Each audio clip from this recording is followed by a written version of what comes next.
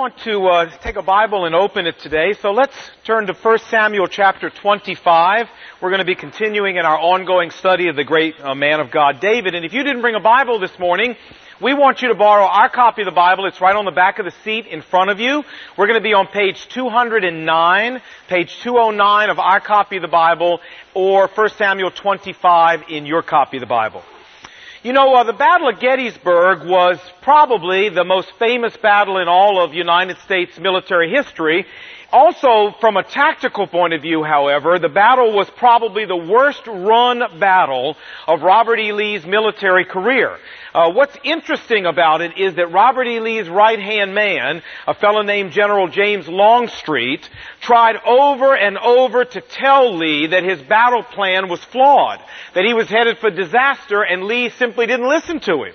It all began when Lee decided to take the offensive when it came to the vastly superior Union force under General George Meade. Longstreet told Lee this was a mistake.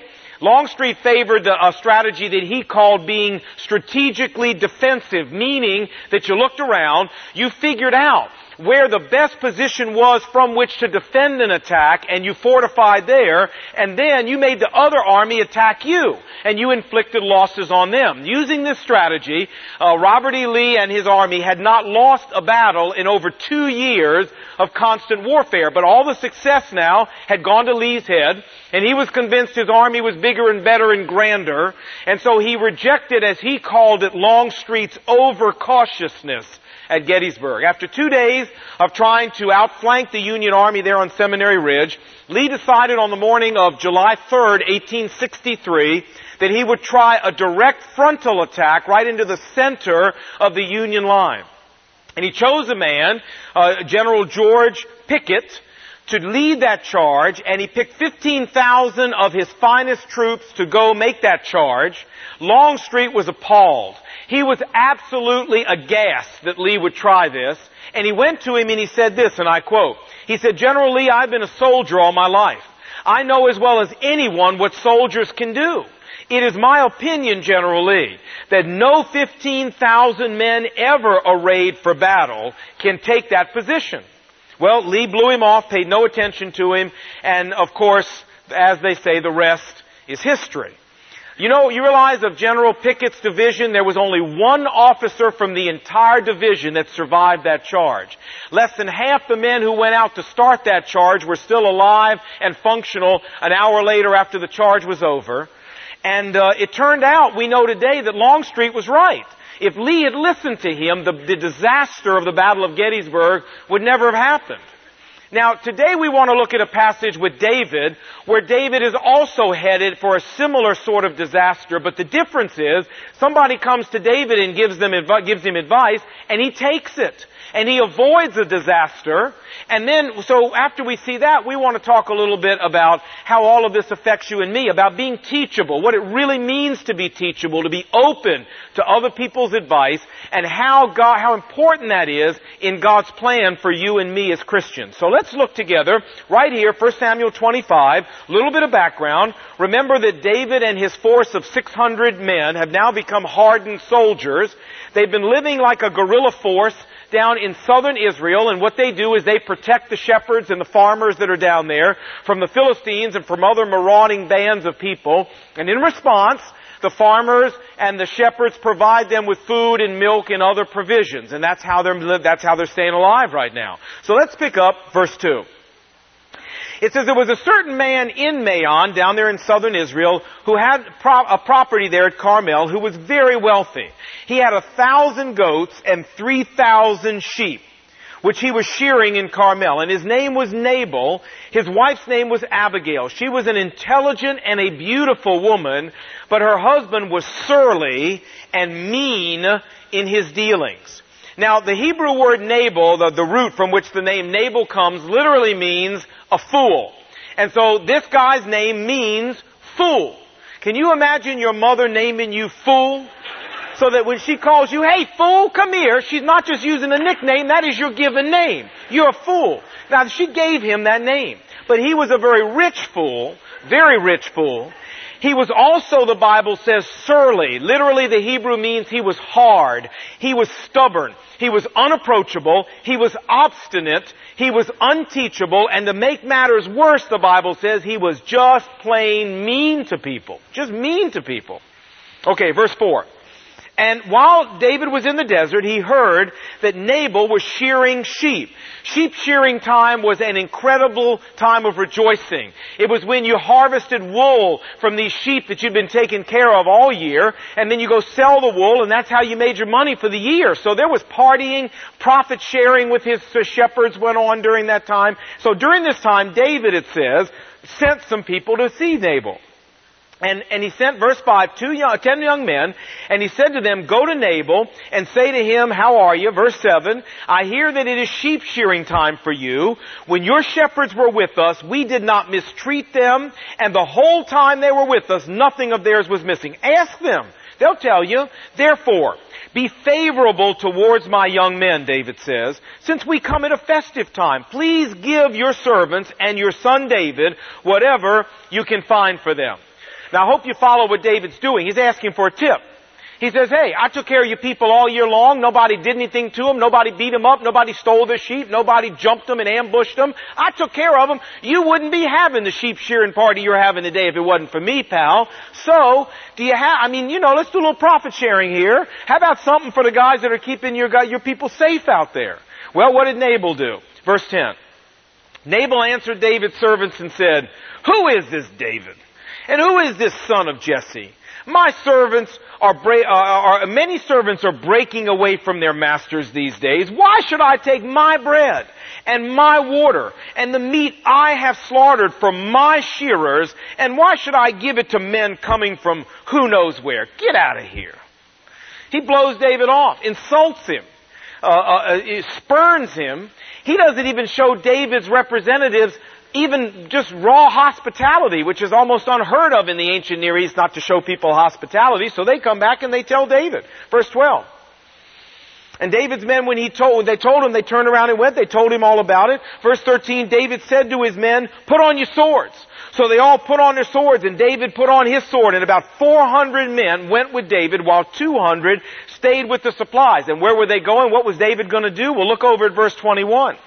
Verse 21, and David said, it's been useless, all my watching over this fellow's property in the desert, so nothing of his is missing. He paid me back evil for good. May God, verse 22, deal with David ever so severely if by morning I leave alive one male of all who belong to Nabal. Where was David going? I'll tell you where David's going. David's going to kill Nabal. And not only was he going to kill Nabal, he was going to kill everybody there. All the shepherds, all the shearer, any male there, David was going to kill him. And it wouldn't have been much of a fight, friends. 400 hardened soldiers with military weapons against Nabal and a few shepherds and a few servants. I mean, this is like taking out a sledgehammer to kill a fly. I mean, this is not going to be a fight. David's going to go down there and massacre these people. You say, David? Yeah, David. So was he having a bad day? I don't know. But he was going down there going to cut all these people's heads off. Well, then old Abigail comes into the picture. One of the servants ran and told Abigail and said, Abigail, we're in big trouble. Your husband did this and this and this and this. And as a result, David's coming down here and he's going to kill everybody. So Abigail, look what she did. Verse 18, she went and got 200 loaves of bread, 2 skins of wine, 5 dressed out and cooked sheep, 5 seahs of grain, 100 cakes of raisins, 200 cakes of figs, loaded them on donkeys, took them out to David. Man, you know how many Big Macs this will make? And she took those things out there to his soldiers, and she said, she went out there, if you read the rest, I'm going to summarize a little bit. She got down on her knees and she said, oh David. She said, it's funny, I love what she says there. She says, my husband's name is Nabal, and he is a fool. That's what she said about her husband. She said, he is a fool. I didn't know you were there, David. If I'd have known you were there, this wouldn't have happened. I would have taken you in. I would have entertained you. I would have given you stuff for your men. It's all my fault, David. And please accept my apology on behalf of my husband. And then she goes on in verse 26 to verse 31 to give him some wonderful advice. Let me summarize. Here's what she says to him. She says, David, When I look at you, I'm looking at the next king of Israel. Now, David, don't ruin your reputation with a cheap massacre like this. You're a bigger person than that, David. You're a better person than that, David. And if you do this rash thing, David, you're going to be sorry for the rest of your life. When you get to be king, you're going to look back on this and you're going to regret that you ever did it. And I know you're hot to trot right now, but stop a minute and think what you're doing. You haven't handled Saul like this. You left Saul in God's hands. You need to leave my husband Nabal in God's hands, because if you do this, you're going to regret it forever. You say, wow, what a wonderfully wise woman. She was. So what did David do? Look at verse 32. And then David said to Abigail, "Praise be to the Lord, the God of Israel, who has sent you today to meet me. May you be blessed for your good judgment and for keeping me from bloodshed this day and from avenging myself with my own hands. Otherwise, as surely as the Lord God of Israel lives, who's kept me from harming you, if you had not come out to meet me today, not one male belonging to Nabal would have been left alive by daybreak." And then he goes on to say, so David accepted from her hand what she had brought, and he said, "You go home in peace. I've heard what you said. I've granted your request." He said, "Men, put your swords away. We're not going to do this." Now, folks, what a testament, what an amazing testament to the teachable spirit that David had. I mean, think about it for a minute. He's got his sword drawn. Man, I mean, he's coming down this hill, and he's got his men with him, and they're up to go cut some people's heads off, and he's talking trash. He's coming down the hill going, "We're going to go kill some people." Yeah. "We're going to go cut some heads off." Yeah. "We're going to not leave one man alive there." Yeah. "They can't do that to us." Yeah. And on they're going, and here shows up this woman. And look what David does. First thing he does is he stops and he listens to her. He actually listens to her. Doesn't even interrupt her. And ladies, I'm sure he actually looked right in her face when she was speaking to him. Wasn't that wonderful? He wasn't walking around doing 6 other things while she was talking to him. He was looking at her. Wonderful. And then, second thing he did, is he actually thought about what she said. He said, "Whoa, wait a minute, maybe this woman's got something important to say to me." And he stopped long enough to appreciate the wisdom that she had. The third thing he did is he changed his mind. He said, "You know what? This really is a bad decision." And the fourth thing he did is he had the courage to change his course of action. And that was not easy. To turn around and say, "Hey guys, I was wrong. Put your swords away. I was out of control. I'm embarrassed, but this is a bad decision. We're not doing this. We're going home." Now that took a lot of courage to say to 400 men with their swords out, who were ready to go kill some people. And yet David had the courage to do that. What a teachable spirit he displays here. Now that's the end of our passage, but it leads us to ask a really important question. And you know what it is. What is it? So what? Say, "Lon, what difference does this make? Big deal, big whoop. I don't even own a sword. So what difference does this make to me? This doesn't make any difference to me." Oh, wait a minute. Yes, it does. When I was in high school, I had a top-notch lady chemistry teacher. Her name was Mrs. Hinton. And Mrs. Hinton, one-on-one, personally, single-handedly put into me a love for chemistry that was so deep that I went off to the University of North Carolina determined to major in chemistry and be a chemist the rest of my life. Now, God stepped in, changed the direction of my life. I'm glad for that. But this woman made a huge impact on my life. And she had a favorite saying. She would say it at least once a day, sometimes more than once a day. I mean, you heard it every day. Here was her favorite saying. You ready? "A word to the wise is sufficient. A fool needs to be rapped on the head." And the amazing thing is that she was always saying that to me. She was always saying, "Lon, a word to the wise is sufficient. A fool," and she'd point at me, "a fool needs to be rapped on the head."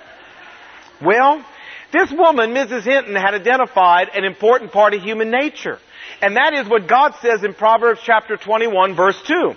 He says, "All the ways of a person seem right in their own eyes." In other words, friends, we always think we're right. We always think we know. We're always sure we got the answer. We're always sure we know the way.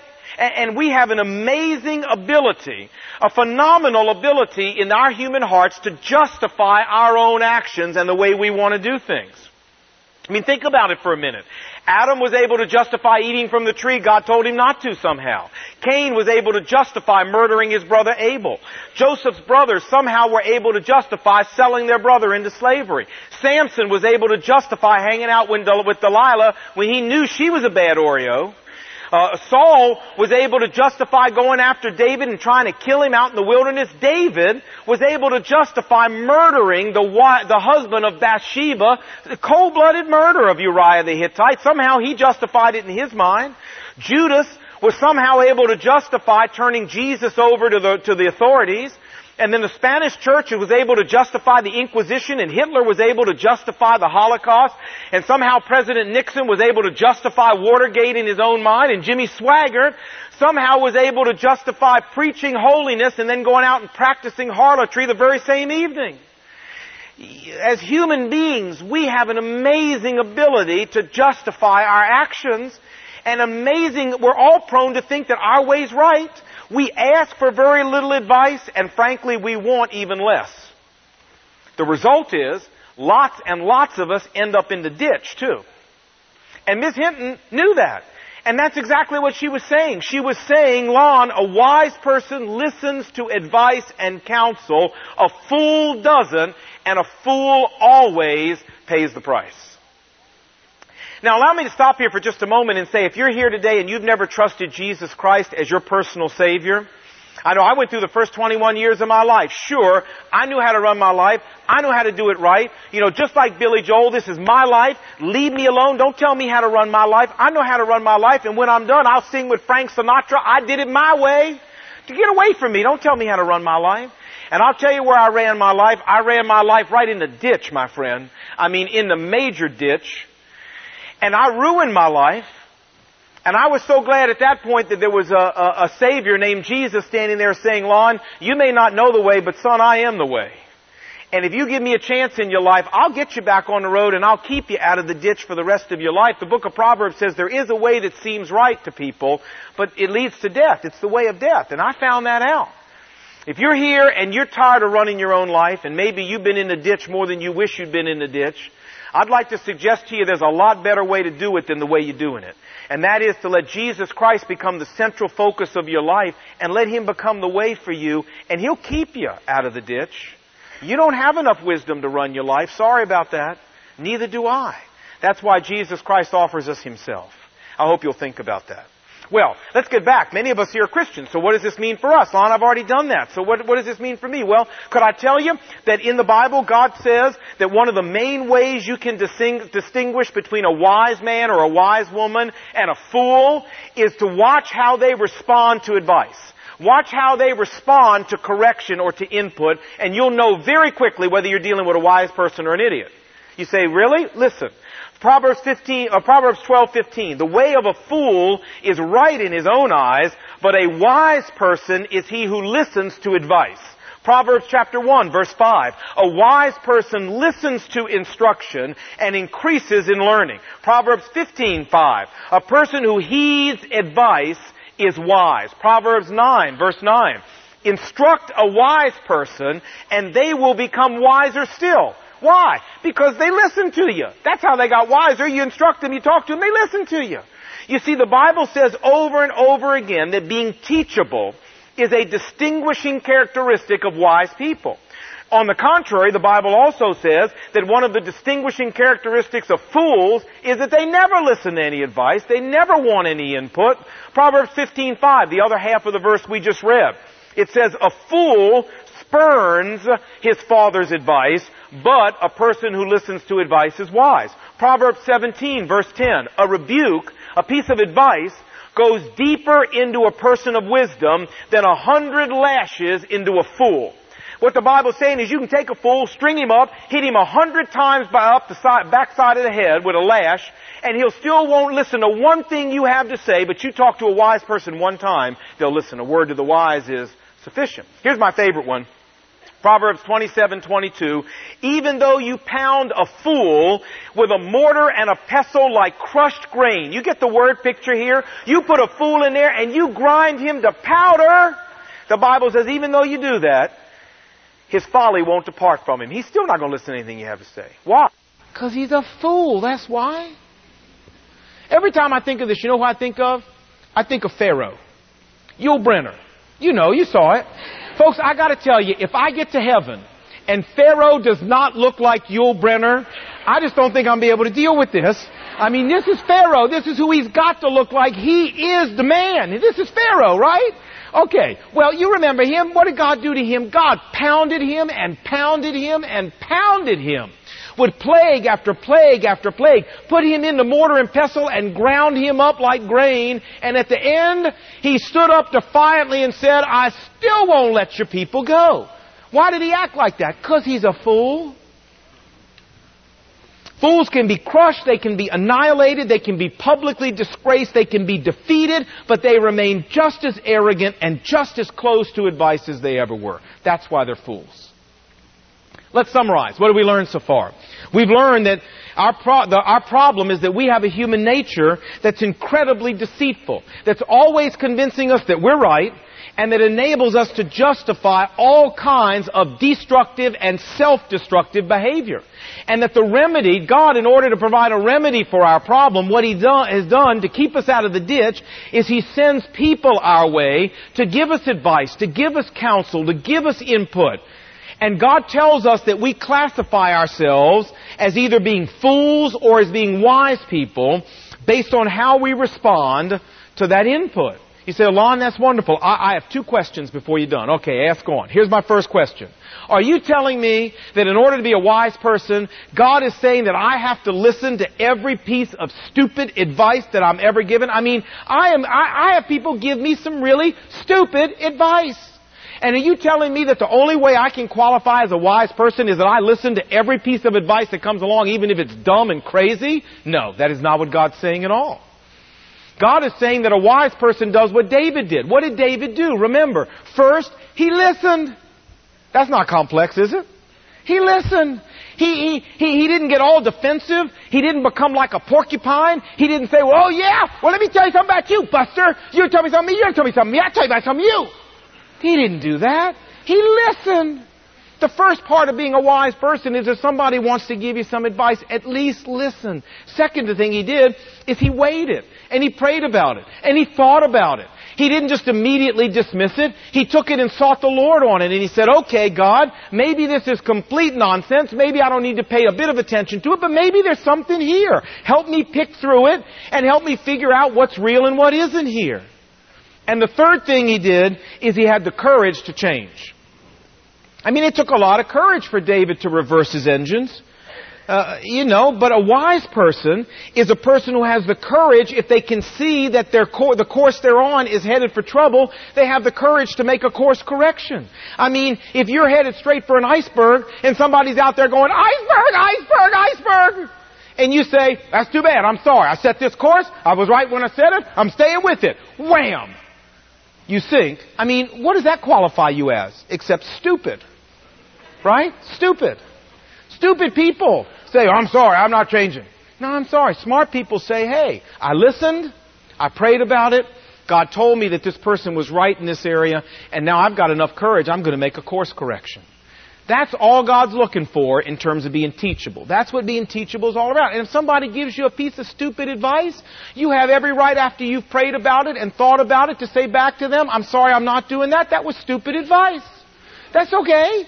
But you at least need to go through the process. The problem with most of us is we don't even go through the process. We don't listen, we don't pray about it, and we're not willing to make any course corrections. Now that's a problem. You say, well, Lon, I got another question. Who are these people? Where are these huge sources of input and advice that you think I'm going to get? Okay? I'll tell you where you're going to get them. There are 4 primary places you're going to get them, so you need to be looking. Number 1, parents. The Bible says, Ephesians chapter 6, verse 4, that parents, one of their jobs is to bring their children up in the discipline and the instruction of the Lord, to give their children advice, to give their children input, and the goal is to make sure that the children don't hit the same icebergs that the parents have already hit. And if you're a young child here and you're still under your parents' roof, you would be a very wise individual to listen to the advice of your parents. And for those of us who are older, the Bible says we're not under obligation to obey our parents anymore, but we are under obligation to honor them. And you know your mom, your dad know you better than any other human beings alive know you. And when they see a problem, when they see an iceberg, and they try to tell you, it would behoove you, even if you're 50 years old, to stop and listen and think about it. They love you. The second place we get advice from is from godly, faithful friends. Proverbs 27, verse 6. Faithful are the wounds of a friend, the Bible says. And the word literally means the bruises of a friend. And what God is talking about here are the little emotional bruises that come into our life when people who love us so much that they care about us, when they tell us the truth about ourselves, when they correct us and they rebuke us for our own good, even when we don't want to hear it, those little bruises that we get from somebody doing that to us, God says, faithful are those bruises. If you've got a friend like that, you ought to thank God you got a friend that loves you enough to warn you there's icebergs coming. We need to cultivate those friends and be grateful for those friends instead of resenting them. And if you've got godly friends like that, you're a fortunate person. Third, men, when we get married, our wives. Now, I know you don't want to hear this. Proverbs 31 says this. It's like mapping out a perfect wife. And look what it says. It says about this woman, she speaks to her husband with wisdom, and faithful advice comes out of her mouth. You know, Abigail would have been a wonderful source of wisdom to Nabal if he'd have just been willing to listen. She had all that wisdom in there. She had all that incredible intelligence in there. Look what she did with David. But Nabal was an idiot. He wasn't interested in what his wife had to think. He never sought her instruction. He never listened to her advice. She could have helped the man, but he wasn't interested. I was out at a conference this week with Gary Smalley. We took some, it was for pastors and their wives. And he was telling us about somebody that I'd never heard of, a guy named Dr. John Gottman, who works at the University of Washington. And he's a major researcher in family and couple studies. Not a Christian, but he just studies families, just studies couples on what keeps them together. And here's what Dr. Gottman has found. Over 10 years of research, he's been getting ready to publish a book, Gary Smalley said, that he can predict with almost perfect accuracy now, Dr. Gottman can, which marriages are going to make it and which marriages aren't, through a series of litmus tests that he gives the couple. And one of the biggest single litmus tests is whether or not the husband is willing to listen to the advice, the input, and the counsel of his wife. And he says if a husband is not, he can guarantee with almost 100% certainty that marriage is not going to make it. It's just a question of time. Dr. Gottman. And Gary Smalley went on to say that the reason wives back off and the reason they don't tell their husbands the truth and about the icebergs they see more is because women value connectedness with their husbands so much that they're scared if they make him mad or whatever, they'll lose some of that connectedness, so they have a tendency to back off. And Smalley said, men, if you want to do yourself the biggest favor in your life, you convince your wife that you're a safe person, that you love her unconditionally, you really want to hear what she has to say, and that she'll be safe telling you. And that woman will save you from so many mistakes you won't believe it. When Brenda and I first got married, she wouldn't tell me the truth about anything. How she's really feeling about anything. She grew up in a small town, in a small church, where if you were honest, you paid a price. Nobody was honest. Everybody just pasted on the plastic and went with the game plan. Nobody told the truth about how things really were. And I said, no, this is not going to work. We can't do this in my marriage. And I set out to convince my wife that I loved her enough and I was safe enough that she could come out of her shell and she could tell me the truth about how she really felt. I want to tell you something. I have been so successful that it makes me sick. Talk about success. I can't get her to stop now. I'm like, I don't want to hear it. She's like, well, that's too bad. When we got married, you told me you wanted to hear it. You're going to hear it, buddy. And I'm teasing. Of course I want to hear it. My wife has kept me from making so many mistakes. She reminds me all the time, if it wasn't for me, you wouldn't even be in the ministry today. You'd have made so many stupid mistakes, they'd have thrown you out of there years ago. And she's right. She's absolutely right. And you know what, my friends? If you'll listen to your wife, you won't believe how many mistakes she'll keep you from making. God has given you the best iceberg spotter in the world living right inside your house. The only thing is, you got to decide you don't want to be the Titanic. You got to listen. You might even try occasionally going to her and soliciting her advice. Now there's a novel idea. Say, honey, what do you really think about this? Oh, man, she'll think you've been out drinking. All right. Fourth and finally, where else do you get advice from? Not only from your parents, and not only from faithful friends, and not only from your wife, but fourth and finally, directly from the Word of God. You know, the Bible says, 2 Timothy chapter 3, verse 16, all Scripture is inspired by God and is profitable for teaching. Now, a lot of us stop right there and we go, that's wonderful, the Bible is profitable for teaching. Yeah, but that ain't where the verse stops. The verse goes on to say, it's also profitable for rebuke, for correction, and for instruction on how to live a godly life. This is why, my friends, you see, a wise person engages in a steady, consistent habit of reading and studying the Word of God. Because you can be sitting all by yourself in a room studying the Word of God, and the Spirit of God can take one of those verses and give you the best advice you've ever been given in your whole life. And that's why we tell people to read the Bible, not because somebody laid that ritual on us and we really resent it, so we're going to lay it on you. No. It's because this is where you get wisdom from. This is how God gives you direct advice, my friends. This is one of the reasons He wrote the Bible.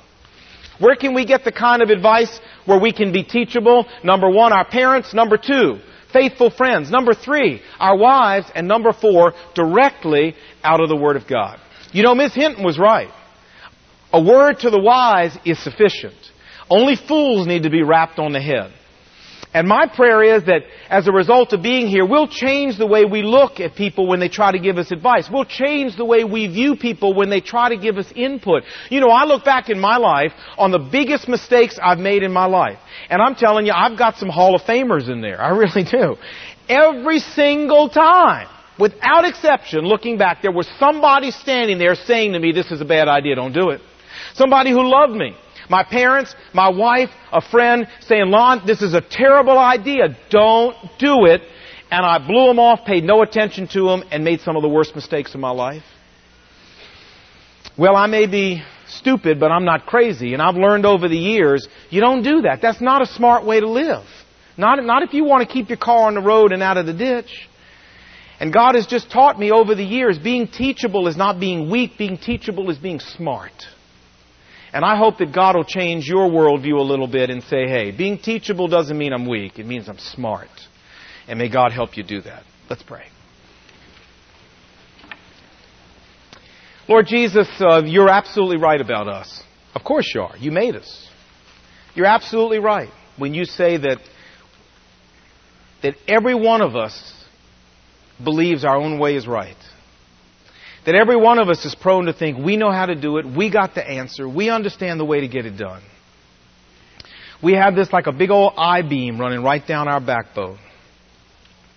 But I pray that you would take the Word of God today and that you would change our whole worldview when it comes to this issue of receiving advice and input from other people. Make us teachable people, God. Make us people who listen, who weigh and pray and think through advice people give us, and who have the courage to change course if we see that we're heading for an iceberg. And I just want to ask you, God, to use what we've studied today to make husbands more open to their wives, to make us as friends more open to our friends, and as children more open to our parents' input, and most of all, to make us as Christians more open to the Word of God. Lord, help us to learn that it is not weak to take advice. It's smart. And grant that we might change, God, in such a way that we become a greater benefit for ourselves and for everybody around us because of what we've learned here today. We pray this in Jesus' name. Amen.